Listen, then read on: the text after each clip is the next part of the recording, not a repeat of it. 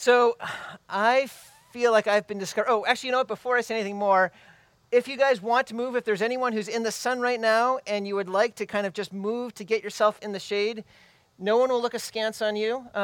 Just want to make sure that people know that that's okay. So having said that, so I've been realizing in the last few years that I am more often defensive than I would like to believe. This last week, it was kind of an innocuous thing, but it's something that stuck in my memory. Jennifer and I were having a conversation, and what she was talking about, totally in the right. There was absolutely nothing wrong with what she was saying, and yet somehow, for some reason, it just rubbed me the wrong way, and I responded in a kind of, I don't know, just grumpy kind of response. And even as I spoke, I could feel that grumpiness. I knew, okay, And if I had had an ounce of common sense in that moment, I'd have gone, you're acting grumpy. Why don't you just hit pause and say something like, man, that was weird. Can we start over? But that's not what I did. In the back of my mind, I kind of did this strange logic calculation that said, if I'm responding this way, I have to have a good reason for it. And so then I started kind of explaining why I was so bothered and somehow like digging myself in this deeper and deeper pit, making the conversation thoroughly unenjoyable for both of us. Have you ever had a moment like that? I have them much more often than I would like. You know, the thing about defensiveness is everyone agrees that defensiveness is not desirable, right? There's never a marriage manual that says if you want to be close to your partner, get defensive. Like, we all recognize that it's not good, and yet so many of us do it, right? I mean, there's different ways. We have different kind of strategies. There is the kind of blame shift, right? Where it's kind of like, I wouldn't have done this if you hadn't done this first. There's kind of the victim, hey, I can't help it. I'm just this way, or it's because someone else did something to me. Or there's the trivializing. Why are you getting so bothered about something so small? Or there's the justifying. If you really understood this, you would realize that I'm the one in the right and you're the one in the wrong. Or there's just the absolute ignoring, right? Where we basically say, I don't want to have this conversation right now. We have so many different strategies of defensiveness. And the thing about defensiveness is we do it when we know that we're wrong, right? Like, if in my experience, when I'm confident that I'm in the right and the other person I'm talking to is just having a bad day or whatnot, I'm able to be actually fairly chill about it. It's like, hey, that's weird. But it's when I realize they have kind of a point. That's when my kind of like the shield goes up, the sword goes up, the armor goes up. I don't feel safe, and I feel like I need to go on the attack. And of course, the thing about that is when we have our shield and sword up, it's not likely that we're ever going to feel terribly connected with the person that we're talking with. Defensiveness doesn't lead to a happy relationship. And in my experience, the only way forward is at some point, if we can recognize where we are at emotionally, to kind of take the armor off, put the shield and the sword down, come to a place of kind of almost vulnerability, even though we feel threatened. And kind of take this posture of almost weakness. Oftentimes, I think it involves a kind of posture of asking.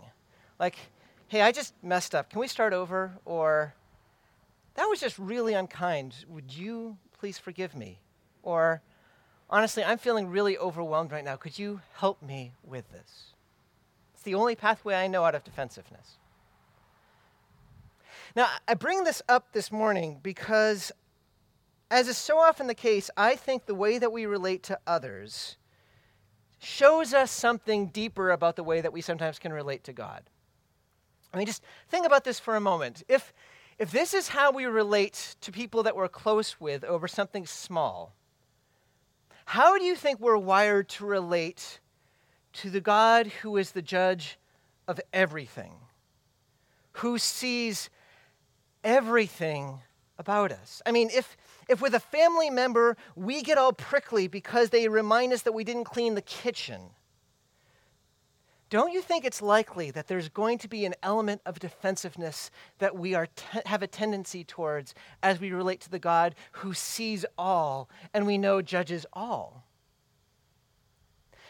Now, my guess is we probably never identify it as such, but if we look carefully, we can actually see the very way that oftentimes we construct our lives demonstrate a kind of defensiveness, a protectiveness against God. In fact, it's some of the very things that we were just talking about how we show defensiveness towards others. There can be times that some of us, I think, probably are prone to look critically on others. We have an idea of how things should be done, and every time we see someone else doing it, we notice. What we might not realize is that oftentimes the reason we are so critical is because that way we feel like we can say to ourselves, and even to some degree before God, hey, I know I might be doing some wrong, but have you seen this person over here? Or similarly, sometimes I think some of us have so constructed our stories that we just think of ourselves only as victims. Hey, I do this because I can't help it, because I was wired this way. Or I do this because of what happens to me. And we forget to be able to recognize that there's an aspect that is our fault. Or sometimes some of us are overachievers and we are just trying to do one thing after another because we hope that somehow we can say before God, hey, I realize I did this, but look at all the good things I did.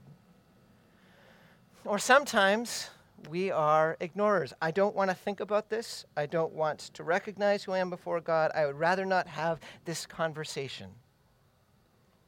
Whether we realize it or not, whether we ever admit it to ourselves or not, each of us, I believe, in some way has a tendency towards defensiveness before the God who sees everything, because it is scary to be exposed. But the reality is, as long as we have our shield and our sword up and our armor before God, we are never going to be able to experience the relationship with God that we were meant to. We will never know what it means that we are loved, that we are forgiven, and that our God is compassionate.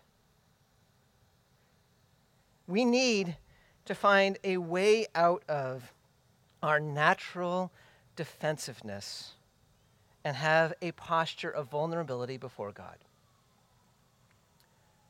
So the Psalms, and probably you know this, but I'll say this anyway, the Psalms are the songbook of God's people. Throughout the centuries after they were written, even up until the day of Jesus, and even beyond that, they were the songs that when God people came together, they sang. And their purpose is not just to provide a nice little ditty. Their purpose actually is to train us to know how to deal with complicated emotions. So if you explore the Psalms explore suffering and how to respond to suffering, how to find hope, how to deal with anger with our enemies, how to deal with confusion.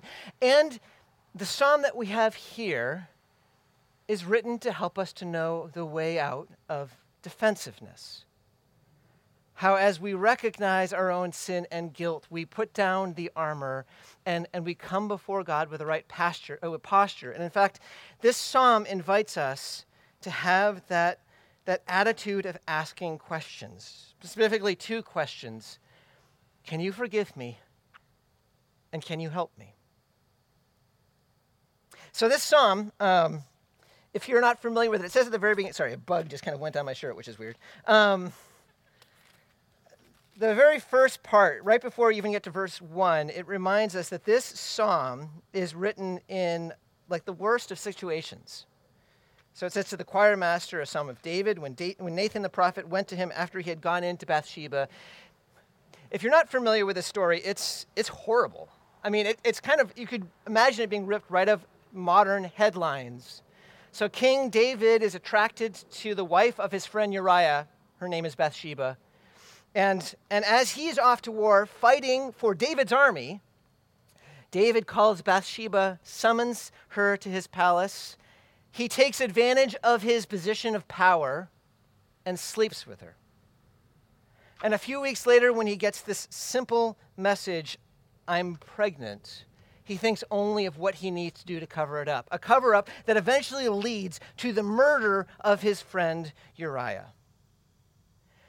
And what is perhaps striking is he doesn't seem to have recognized just how great his failure is. He is so defensive, he is so hardened that he doesn't see it until Nathan, this prophet who is bold, comes and confronts him directly. And in that moment, God works to open his eyes and to pull back the defensiveness and to help him to realize what a horrible thing he had done. Now, what do you do when you come face to face with the reality of just how horrible a thing you've done was? If you did something like this, put yourself in David's position. What do you do about that? Well, David did a number of things, and one of the things he did was he wrote Psalm 51. This prayer, this way out of defensiveness towards God. Psalm 51 is famous for being a prayer of confession, and that's right. Except we should recognize, and when we're talking about confession here, it's different from how sometimes we think of confession. I think when we think of confession, we think that it's all about just kind of naming all of the gory details of the terrible things we've done. And I think deep down we think we just need to almost punish ourselves, make us feel absolutely awful about it, because if we do that enough, maybe God won't be quite so hard on us. That's not David's strategy here. That's not what David's doing. David does come before God with honesty, but he does actually something more daring than just name the things he's done. Something more vulnerable. He comes to the very God that he has wronged so deeply, and he asks him. He asks two questions. The first one we see in verses 1 through 9. Notice how there's two different times there's this idea of blot out. In verse 1, blot out my transgressions. And in verse 9, blot out my iniquities. That's what frames it. And in between, there's a lot of that language. Cleanse me, wash me. Have you ever had something where you have done something that has so hurt another person, so hurt your relationship, that in the moment you would give anything to have that removed from your past? If someone could take a power washer or a sandblaster and just completely take it away from your past so that it's not there anymore, you would give anything. That's what David is asking for. Could you please just completely wash this away so that it's never happened before? It's a prayer for forgiveness. Would you forgive me? And then the second request begins in verse 10. You might notice there's this language of a clean heart and a right spirit. And then when you get to verse 17, once again, you have this language of a heart and a spirit. And when he says, create in me a clean heart, it is an awareness of his inadequacy. It is an asking for God to do something for him that he cannot do himself. He is asking for help. Not only does he say, can you forgive me, but he says, and can you help me? Will you help me? And it's these two questions that I believe really are the pathway for any of us out of defensiveness towards God. They're the questions that I think any of us need to be able to ask God if we want to move into his arms. Will you forgive me? And will you help me? And this morning, what I want to do for the rest of our time is to actually look not just at these questions, but to notice how David asked these questions. Because obviously, just saying the words is not enough. It's the posture that we have. And what I want us to notice in this pathway out of defensiveness into the arms of God is that these questions are asked with an honesty and with a hopefulness. So first, with an honesty, David himself in verse 6 says, you delight in truth in the inward being. He realizes for this to work right, for him to be honest with God, he needs to be honest with himself. And so he says, verse 3, I know my transgressions. And in the Hebrew, there's kind of an emphasis here. It's like, I myself, I know them. I know it is always before me. He has come to grips with what he has done. You know, sometimes I think when you're at odds with another person in a conflict that's not productive, the shift that needs to happen is you need to stop trying to make sure other people see what you're trying to say and suddenly be able to pause and step back and look from the other person's perspective at you. Have you ever been able to do that, where suddenly you realize in this moment, wait a second, I'm being a jerk. And suddenly you feel it. Well, that's what David has done here. He has paused and he has looked through God's eyes at himself and he has said, oh my goodness, I know my sin.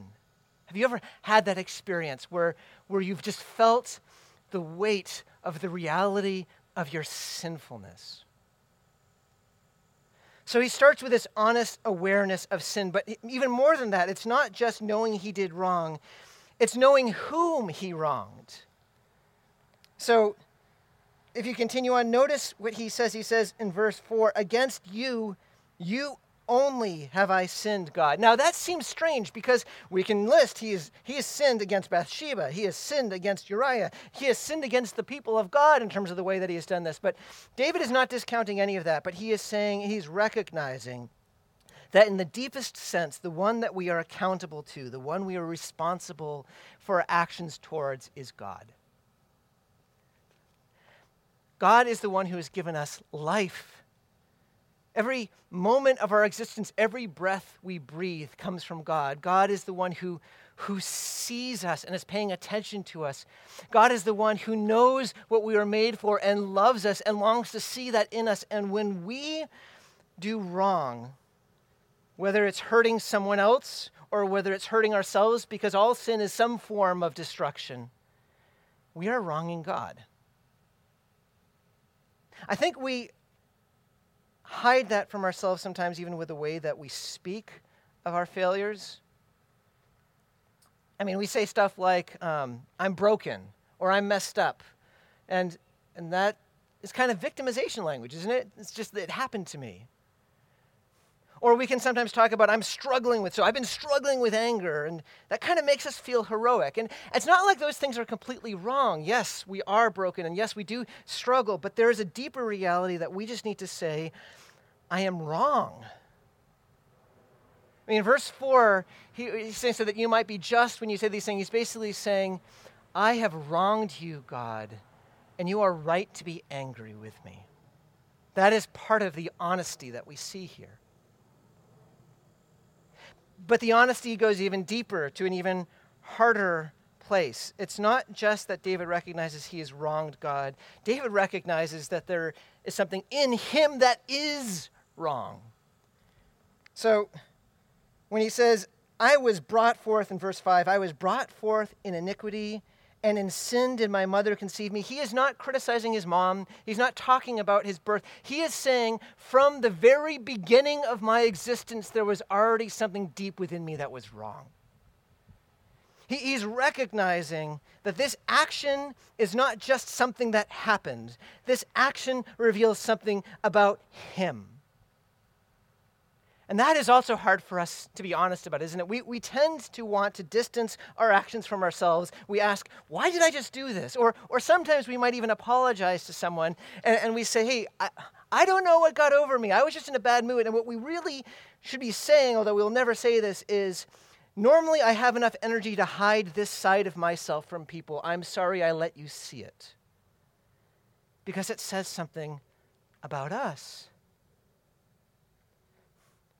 Honesty is saying more than just, I happened to do this random bad thing. It is saying there is something about me that is wrong. And that leads David to this final bit of honesty where he recognizes, as he sees himself clearly, that means he is helpless to do something about it. Verse 10, when he says, create in me a clean heart. That word create is the very same language for in Genesis 1, in the beginning, God created. It implies something coming that wasn't there before. And what David is saying is, it is not going to be in me to find the solution to my wrongness, to my sinfulness. Lord, I am helpless apart from you.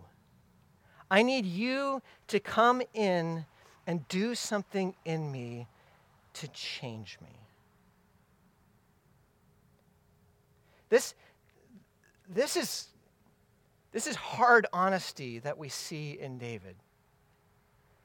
that he has wronged God, that there's something wrong in him, that he is helpless. But it is the only way to get to those questions, because we can't really say to God, will you forgive me and will you help me, unless we first say, I am sinful and I can't fix it. And so that's what we see, this honesty that is pervasive throughout Psalm 51. But I want to say that as extraordinary as that honesty is, it's actually not the most surprising or remarkable part of the way that David asked these questions. In fact, it's not enough. If we're only coming before God with just extreme honesty, what happens in the end? I am awful. I am terrible. In fact, I'm not even sure sometimes that we're able to get to that level of honesty if that's all that we have, because it is so terrifying. The reason that David is able to speak in this way is that not only is he honest, but he is hopeful. That, to me, is the most striking part of this passage. I mean, we've just said David has just recognized that he has done one of the most horrific things imaginable. And yet, look at where he goes in this moment. You would think that he might be crushed, that he might be brought down so low that there is no way forward. But what does he do?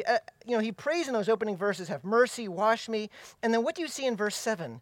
Purge me with hyssop, and I shall be clean. Wash me, and I shall be whiter than snow.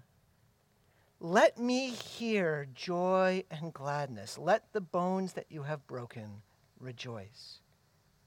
Do you hear what he is doing? He's actually envisioning a moment beyond the moment that he's in where everything will be made right.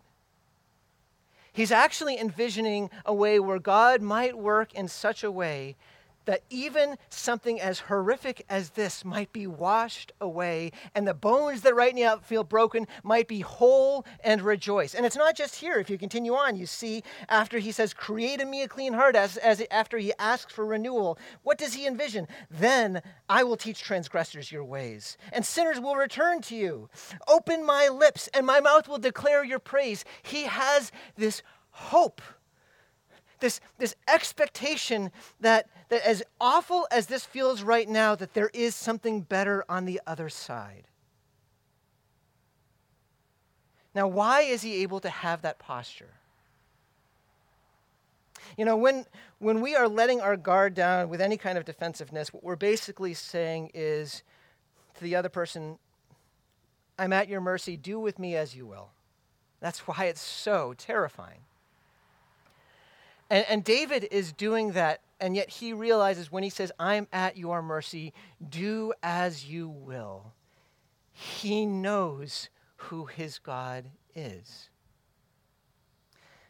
Hundreds of years earlier, when God reveals himself to Moses, there's this moment where Moses hides in a rock and sees God as much as he can see him, and God says, let me tell you who I am. I am the Lord, the compassionate and gracious God, slow to anger, and abounding in love and faithfulness. This is who I am. If you want to define me, if you want to know the very heart of who I am compassionate and gracious, slow to anger, and abounding in love and faithfulness. And what is the language that David uses here? Be gracious to me, O Lord, according to your steadfast love, according to your compassion. He grabs on to the very words that Moses heard centuries before and says, God, this is who you are. This is who you've said you are. And because I know that you are compassionate, that you have feelings, that you actually groan on our behalf when we are hurting, that you are steadfast in your love, that you are committed, because of this, I will hope in you.